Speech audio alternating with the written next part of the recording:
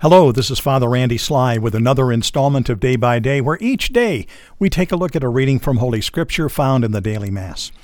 And today is Friday of the second week of Lent. A reading from the Holy Gospel according to Matthew. Glory to you, O Lord. Jesus said to the chief priests and the elders of the people, "Hear another parable. There was a landowner who planted a vineyard, put a hedge around it, dug a winepress in it, and built a tower. Then he leased it to tenants and went on a journey. When vintage time drew near, he sent his servants to the tenants to obtain his produce. But the tenants seized the servants, and one they beat, another they killed, and a third they stoned. Again he sent other servants, more numerous than the first ones, but they treated them in the same way. Finally, he sent his son to them, thinking, 'They will respect my son.' But when the tenants saw the son, they said to one another, 'This is the heir. Come, let us kill him and acquire his inheritance.' They seized him, threw him out of the vineyard, and killed him. What will the owner of the vineyard do to those tenants when he comes?" They answered him, "He will put those wretched men to a wretched death, and lease his vineyard to other tenants, who will give him the produce at the proper times." Jesus said to them, "Did you never read in the Scriptures, 'The stone that the builders rejected has become the cornerstone. By the Lord this has been done, and it is wonderful in our eyes.' Therefore I say to you, the kingdom of God will be taken from you and given to a people that will produce its fruit." When the chief priests and the Pharisees heard his parables, they knew he was speaking about them. And although they were attempting to arrest him, they feared the crowds, for they regarded him as a prophet. The Gospel of the Lord. Praise to you, Lord Jesus Christ. Today's reading takes place during the final week of Jesus on earth, what we call now Holy Week, and sometime between his triumphal entry into Jerusalem and the Thursday of the Last Supper.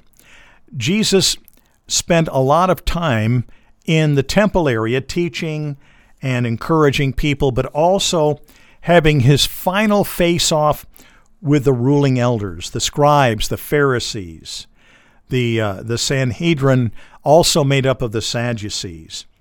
And he was really getting down to the nitty-gritty. And here in this parable of the tenants, he can't get much plainer.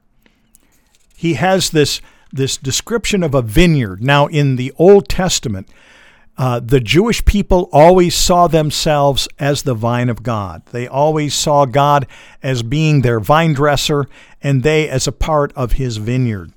So this was a very specific illustration, one that they would truly understand, that this vineyard in which they had been placed was prepared. There was a hedge that had been placed around it to protect it, and that was the covenant that God had established with them. There was a wine press. There was a means to perform those services which were needed to bring forth the wine, the produce of their hearts and souls. And again, we could see the temple almost as a kind of wine press for the hearts of the people. And he built a tower, a place where the watchman would be there to guard this vineyard. And then he talks about entrusting this to the tenants. And so this one who owned the vineyard gave others the opportunity to run the vineyard for him while he went away.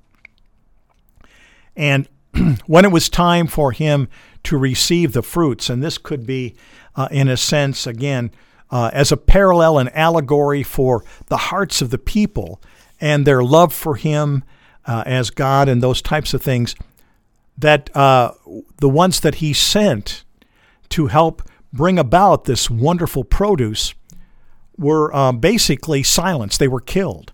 Just as the servants were killed in the parable, so the nation of Israel dealt harshly with those who were raised up to speak words of challenge and condemnation when they were doing things that were not of God.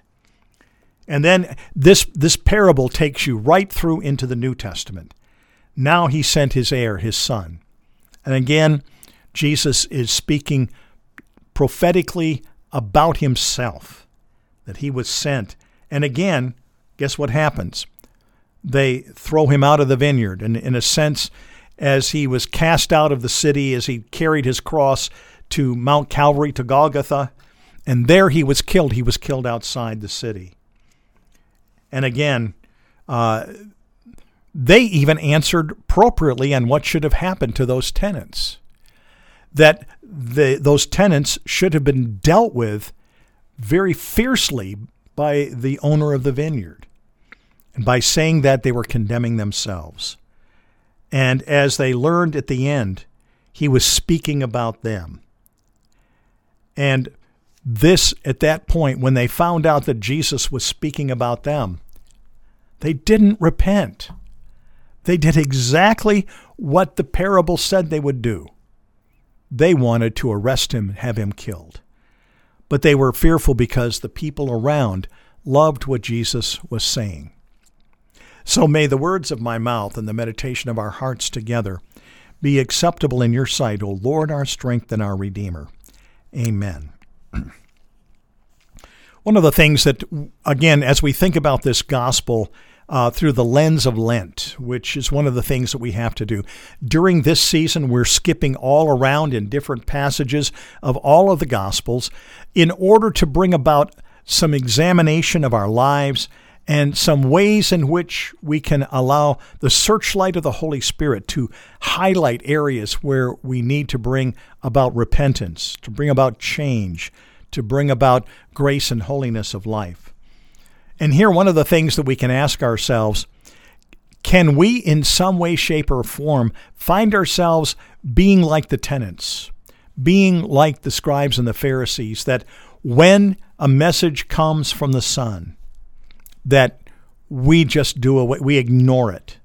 We ignore that. In a sense, that's the same as killing off Jesus. It isn't literally killing him, but it's ignoring why he came and what he wanted to say to us. And so we have this powerful warning. And at the same time, it's a reminder to us that we have to be sure that we are affirming that vineyard that God has given to and trusted to us. The vineyard in our heart, where we have the fruit of the Spirit born in our branch. And we allow that to continue to grow. That we continue to embrace the work and power of the Holy Spirit to allow our vineyard to thrive, and so that we can offer to God that beautiful gift of our produce, the wine of our love that is poured out as we find ourselves in this life crushed by the things of the world, but at the same time, through that crushing, the wonderful gift of God's love continues to be expressed in our hearts and in our lives. So may Almighty God bless you, the Father, the Son, and the Holy Spirit. Amen.